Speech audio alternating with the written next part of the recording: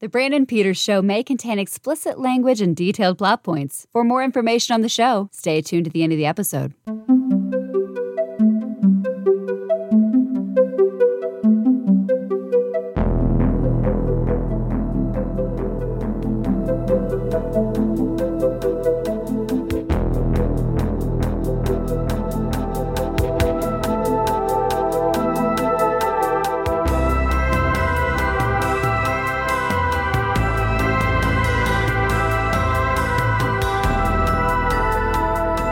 Aki Brandon.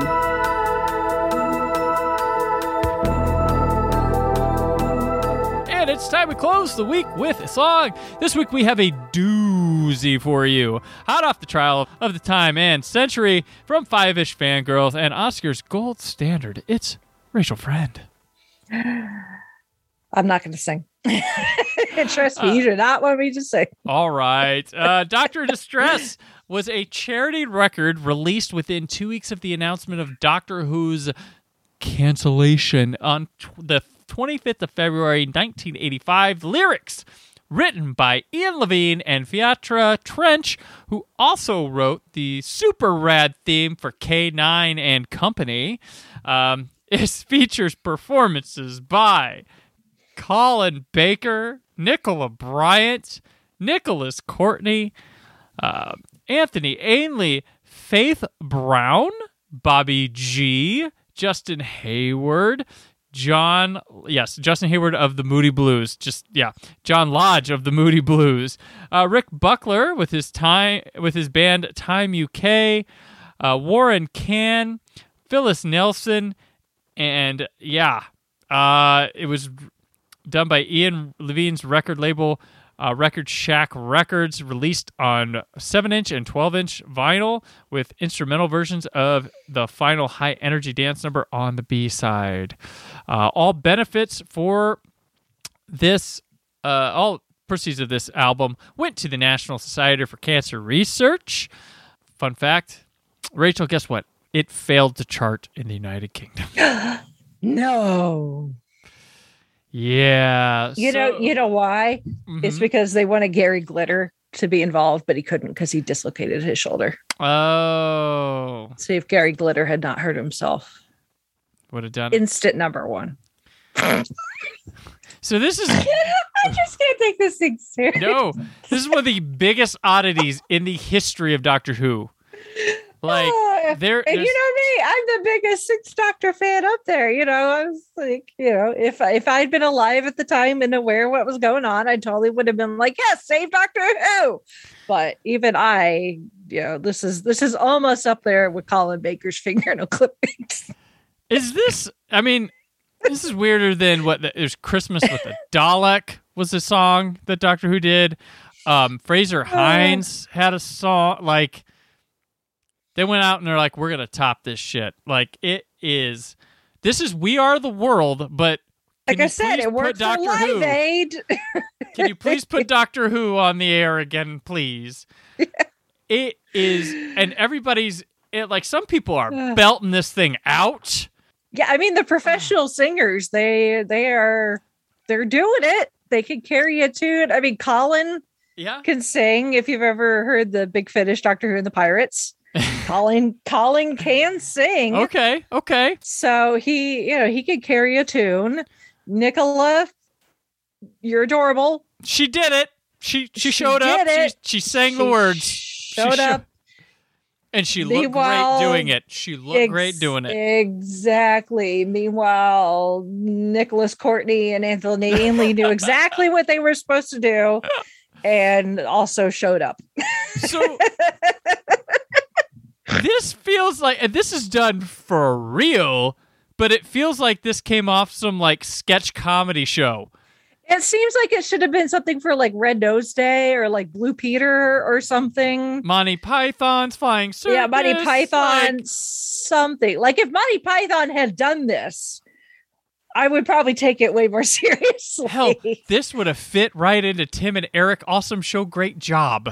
If you ever saw that one, it would. If you would have flipped this in there, I'd have thought they made it and been like, well, that's really funny. Find some way to work this into Curse of the Evil Death. have a musical segment to go with it. Doctor in distress. Like they're so like this. I mean, I don't know if Rowan Atkinson can sing, but yeah, he probably can. So like it's like space, and they have like a colored spotlight in the middle, and someone's face will be in there of who's singing a verse. And there's the choir room of people with a TARDIS in the background singing together, holding the sheet music. It's so embarrassing. Like it is. Being a fan at the time, I'd been like, no, Doctor Who rules. And then something like this comes up and you're like, you gotta trust me, man. It's cool. I like this show. I love it. And yeah. Doctor in distress. Like, it's so weird. And you got, like, you can't watch it just once. You have to be like, did I just see what I saw? I did see what I saw. I don't know if you'll get through the second time, but you're like, wow. Yeah. Like, wow. And yet people want to argue with me about dimensions and time. Yeah. And here's the, like, and you get one of Doctor Who's harshest, like, critics of people, Ian Levine, and he made this. It's like, dude, you don't, I would just, he had a lot of regrets after. He did. But you still made it, and so you can still forgive people making things that you might not like now that others do, or decisions being made. He said later he described it as, this is a quote, an absolute balls up fiasco. Yeah. It was pathetic and bad and stupid. It tried to tell the Doctor Who history in an awful high energy song. It almost ruined me. Yeah. Yeah. That is from Ian Levine's mouth. Yep. Yeah. He's normally he's a big critic of things, Doctor, because he's a guy. For those who don't know, Ian Levine he was a record producer or something. He managed to save some Doctor Who episodes early on in searching for missing episodes, and got involved with that. But he also hoarded missing episodes, saying he was trying to build up some capital with trading for people. When the BBC was actively looking for these things, he became an advisor during Colin's first season of the show with John Nathan Turner, trying to put some like deep cut knowledge into some of the scripts. But he also since very critical of the show and stuff, because it sounds like he's just jealous they're not coming to him and asking him what he would do. That's what it comes across as to me. But he has, I do give him credit. We do have a lot of missing episodes returned and found because of his efforts, but he could still be holding on to some that we don't know of, even because he is that way. And these people sometimes claim they're holding them to trade later on down the road or something. That it might be something like, if he has the Celestial Toy Maker 1, he knows he has it. He knows he can make a copy of it, but traders don't think it's out there, and he can trade it for the Massacre 3, and we'll have both Massacre 3 and Toy Maker 1. So that's his thinking of it, but still, like, you got Toy Maker 1 nowadays, come on, give it. Like, that's... Yeah. I get that world, and I don't at the same time. Life is short. People would like to see these things again. But, hey, cool, your film can collection's awesome. Great. But, yeah, so... yeah. Do you pop this on in the summer, Rachel, and listen to Doctor in Distress? Like, no, I don't. It's so wild. Like, every now and then, I'll just be like, yeah. There are a lot of oddities in Who fandom, and music-wise, there are plenty that happen with actors in the roles and stuff like that. This is like a cheap song to like melody to go through, and just it. Like I said, it's parody, but not. It's play. This is not played for anything. This is straight. Has Colin ever said how he felt about this one? Not that I've ever heard, but it's weird. Like, next time I see him, I'll ask. Yes. For the price of 3 toenail clippings, could you give me a soundbite on Doctor in Distress? That is the currency. I'm sure he's not too fond of it. It's just weird. And there's some the rap.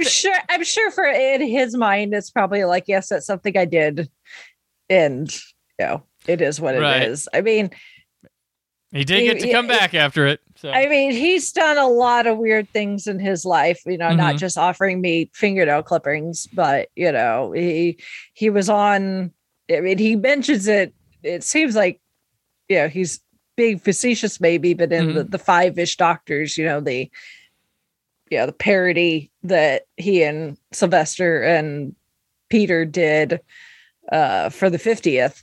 And you're like, who's going to call Tom? And nobody wants to call Tom. And he's like, oh, I'll do it. I ate possum anus on live TV. He did.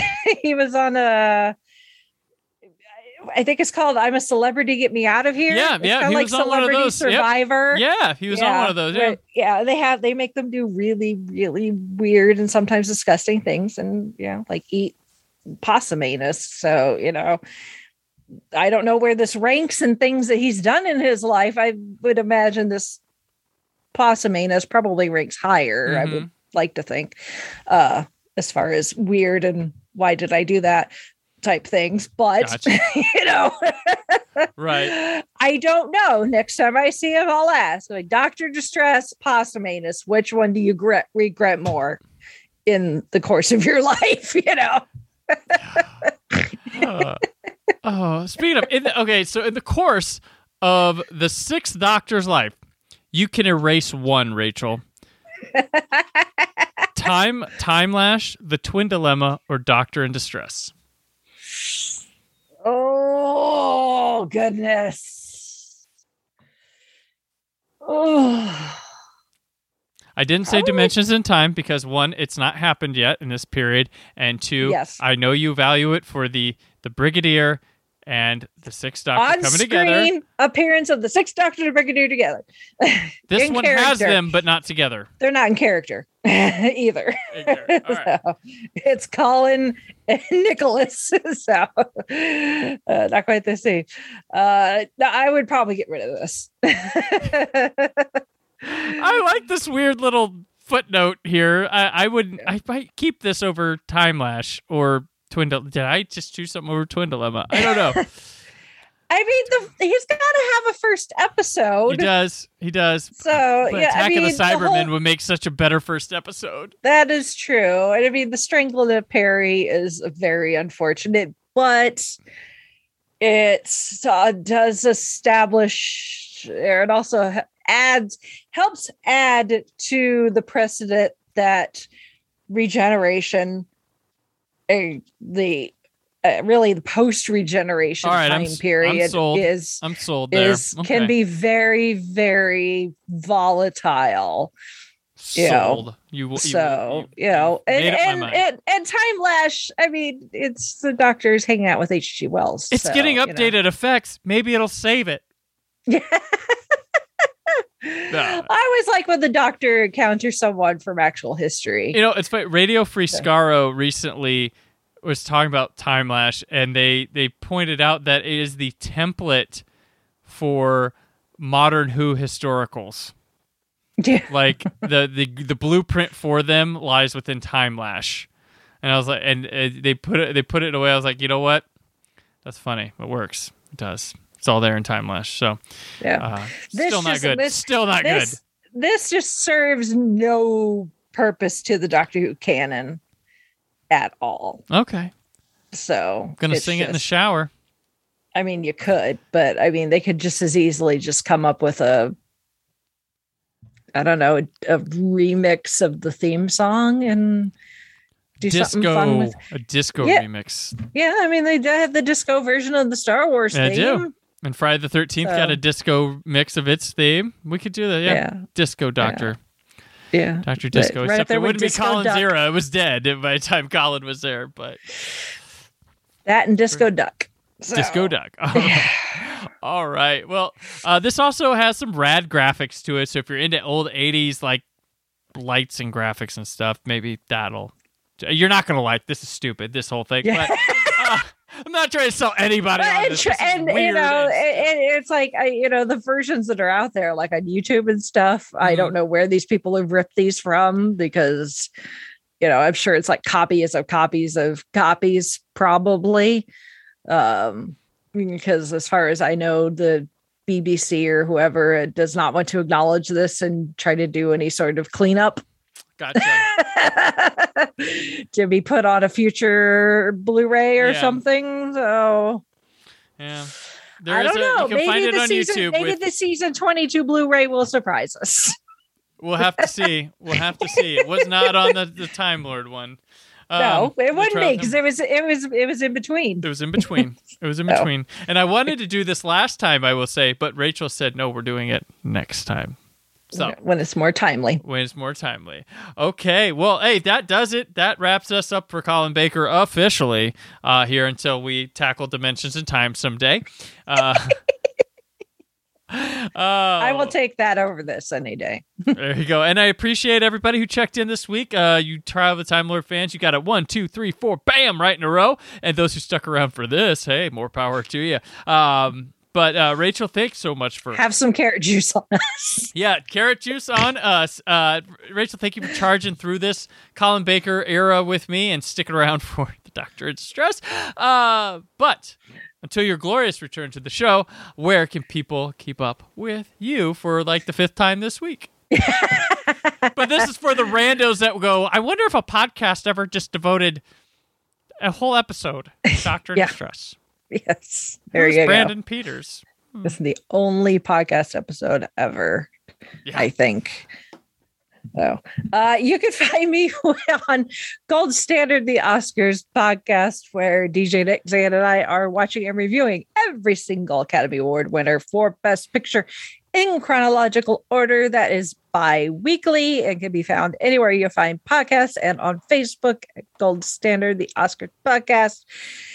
And then also you can find me every week with the Five-ish Fangirls podcast, where we talk about all things geeky and nerdy from the female perspective. And we can also be found wherever you find podcasts and at the fiveishfangirls.com, where you can connect with all of our social media accounts and my personal ones as well.